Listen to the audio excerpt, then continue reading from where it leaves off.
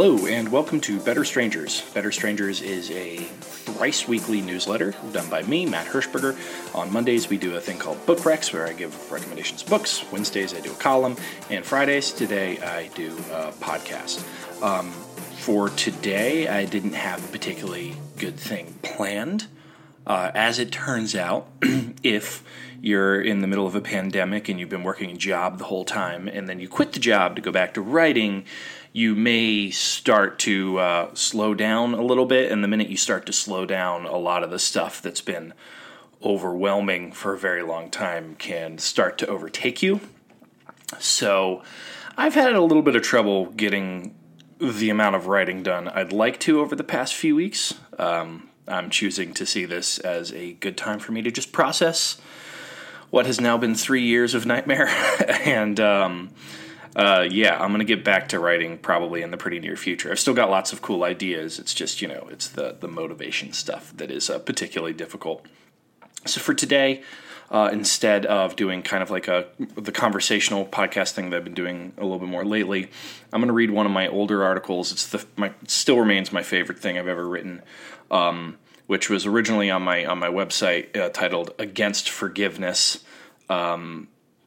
That title proved controversial, with some people, and so I changed it to on Better Strangers to Forgiveness in Time, which, as it turns out, is not a super clicky headline. So, pick whatever title you want for it. I'm going to read it here. I'm also going to include a recording. There's a poem that I cite in the very beginning of it.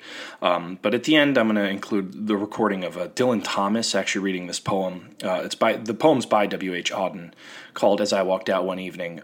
If you've heard of it, you've probably heard of it through the amazing movie Before Sunrise with Ethan Hawke and Julie Delpy. He cites it kind of in that, and he actually explicitly cites the Dylan Thomas recording in it. So I'm going to include that here at the end. But in the meantime, this is Against Forgiveness. But all the clocks in the city began to whir and chime. Oh, let not time deceive you. You cannot conquer time. That is from As I Walked Out One Evening by W.H. Auden. In Carlo Rovelli's 2018 book, The Order of Time, he points to an arresting fact. In all of physics, there is only a single equation that accounts for the existence of time. The equation is the delta of S is greater than or equal to 0. S is the system, and the delta would be the entropy in that. This is the second equation explaining this. This is the equation explaining the second law of thermodynamics, the law that establishes the concept of entropy. In its simplest form, this law means that heat passes from hot bodies to cold, never the reverse. This sounds, to an unscientific mind like my own, like an uninteresting fact on its face, but as Rovelli points out, entropy is the reason we only experience time in one direction. It is the reason that the sun's rays damage our skin cells and our warm skin doesn't feel the cold sun. It is the reason that we grow old, not young, and it is the reason that what's lost stays lost. You can't reverse what has already happened. There's no other physical law that accounts for time, so physicists call it time's arrow. Think of it this way. Every moment in time is a card in a deck. You have one card that shows a smooth, unblemished planet, one card that shows a meteor hitting that planet, and another that shows the planet with a massive crater where the meteor hit. Because of entropy, the only way you could order these cards coherently is in that exact order. 1, cool planet. 2, hot meteor hitting cool planet. 3, damage hot meteor has done to now less cool planet.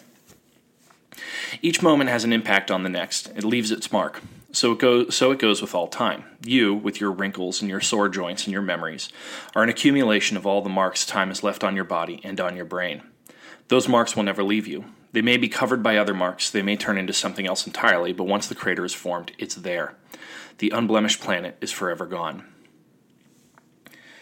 When I was 15, I was on the freshman lacrosse team, and one day the coach wanted to get my attention. I didn't hear him when he called my name, so in a fit of cool guy bravado, he cradled a ball and he lobbed it at me. He aimed poorly, and it hit my left ankle, tearing the ligament attaching it to my fibula and leaving me with a sprain. I didn't see this happen, I just felt the pop, my leg gave out, and I hit the ground. The coach told me I must have stepped into a hole in the field and rolled my ankle. My buddy told me later what really happened, that after I hit the dirt, he shushed my teammates, not wanting a lawsuit.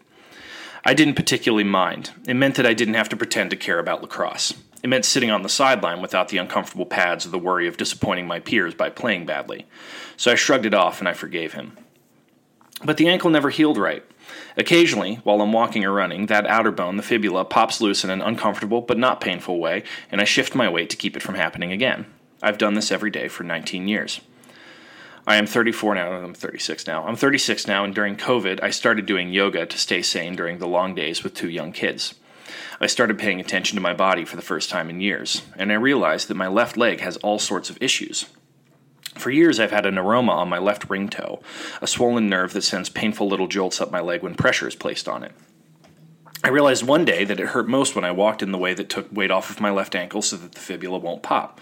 After long walks, I felt that the left leg was always more tired than the right.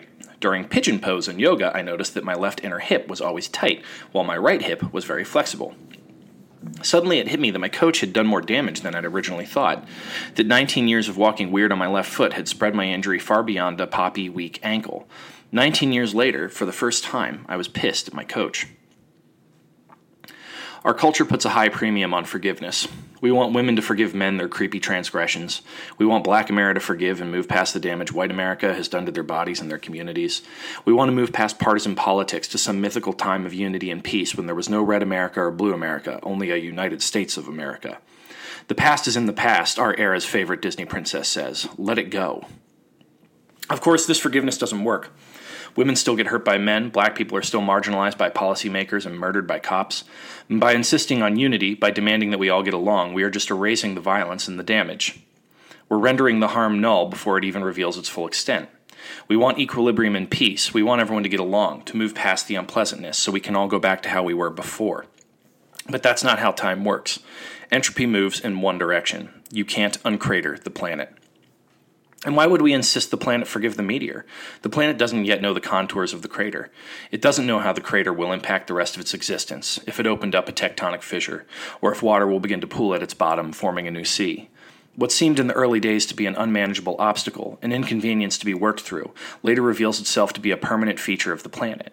Why must we insist that the planet behave as if it is unblemished?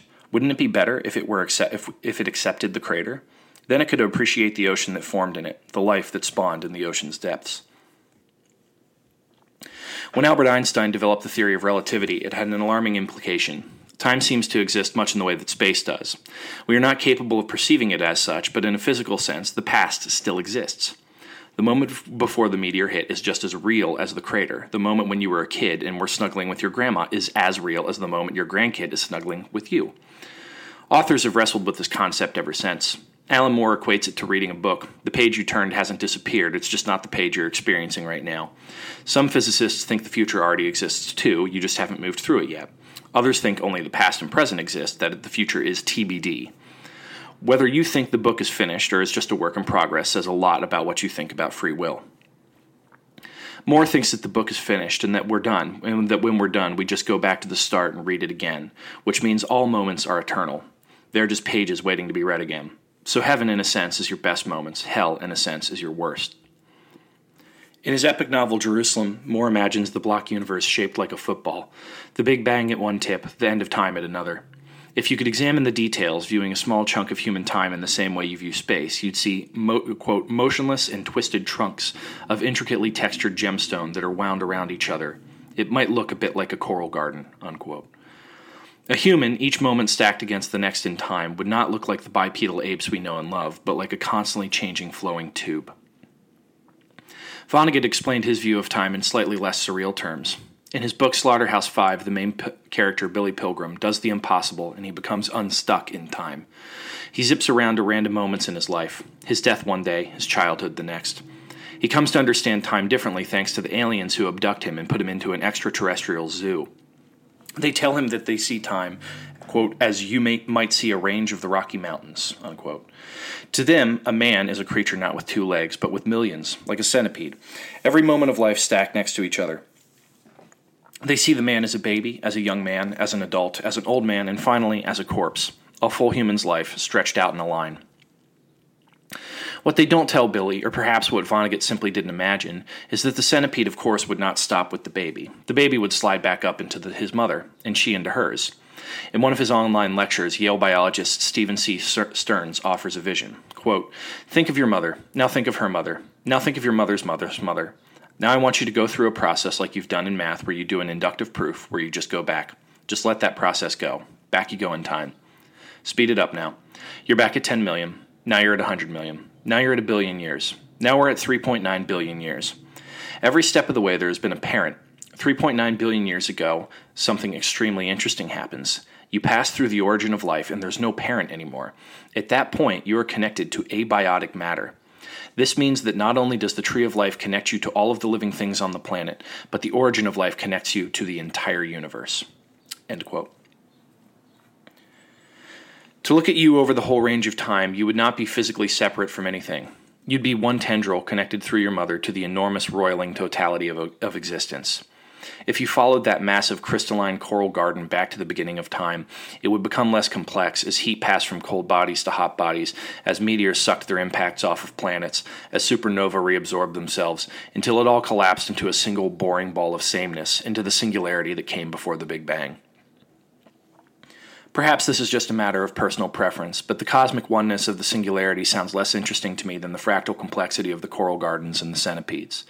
I enjoy seeing craters on the moon and from Earth. A smooth ball would attract less of my attention. It seems to me, if forgiveness is insisting upon a return to the time before the craters, we should reject it. Time's arrow moves ever forward, and it's hard enough to understand this ever-increasing complexity without trying to cram it back into a simpler past. If you have regrets, this rejection of forgiveness may sound, well, unforgiving. But you have a choice to stop making craters. You could choose to see forgiveness as accepting the damage and moving forward, a bit more damaged, but a bit more knowledgeable. And you can take comfort in the idea that those older, purer, more innocent moments still exist, just as real as the present, somewhere back there in the coral garden. As I walked out one evening, walking down Bristol Street, the crowds upon the pavement were fields of harvest wheat. And down by the brimming river, I heard a lover sing under an arch of the railway. Love has no ending. I love you, dear, I love you, till China and Africa meet. And the river jumps over the mountain, and the salmon sing in the street. I love you till the ocean is folded and hung up to dry, and the 7 stars go squawking like geese about the sky. The years shall run like rabbits, for in my arms I hold the flower of the ages and the first love of the world. But all the clocks in the city began to whir and chime. Oh, let not time deceive you. You cannot conquer time. In the burrows of the nightmare where justice naked is, time watches from the shadow and coughs when you would kiss. In headaches and in worry, vaguely life leaps away, and time will have his fancy tomorrow or today. Into many a green valley drifts the appalling snow. Time breaks the threaded dances and the diver's brilliant bow. Oh, plunge your hands in water, plunge them up to the wrist. Stare in the basin and wonder what you've missed. The glacier knocks in the cupboard, the desert sighs in the bed, and the crack in the teacup opens, a lane to the land of the dead, where the beggars raffle the banknotes, and the giant is enchanting to Jack, and the lily-white boy is a roarer, and Jill goes down on her back. Oh, look in the mirror, oh, look in your distress. Life remains a blessing, although you cannot bless. Oh, stand at the window as the tears scald and start. You shall love your crooked neighbor with your crooked heart. It was late in the evening. The lovers, they were gone. The clocks had ceased their chiming, and the deep river ran on.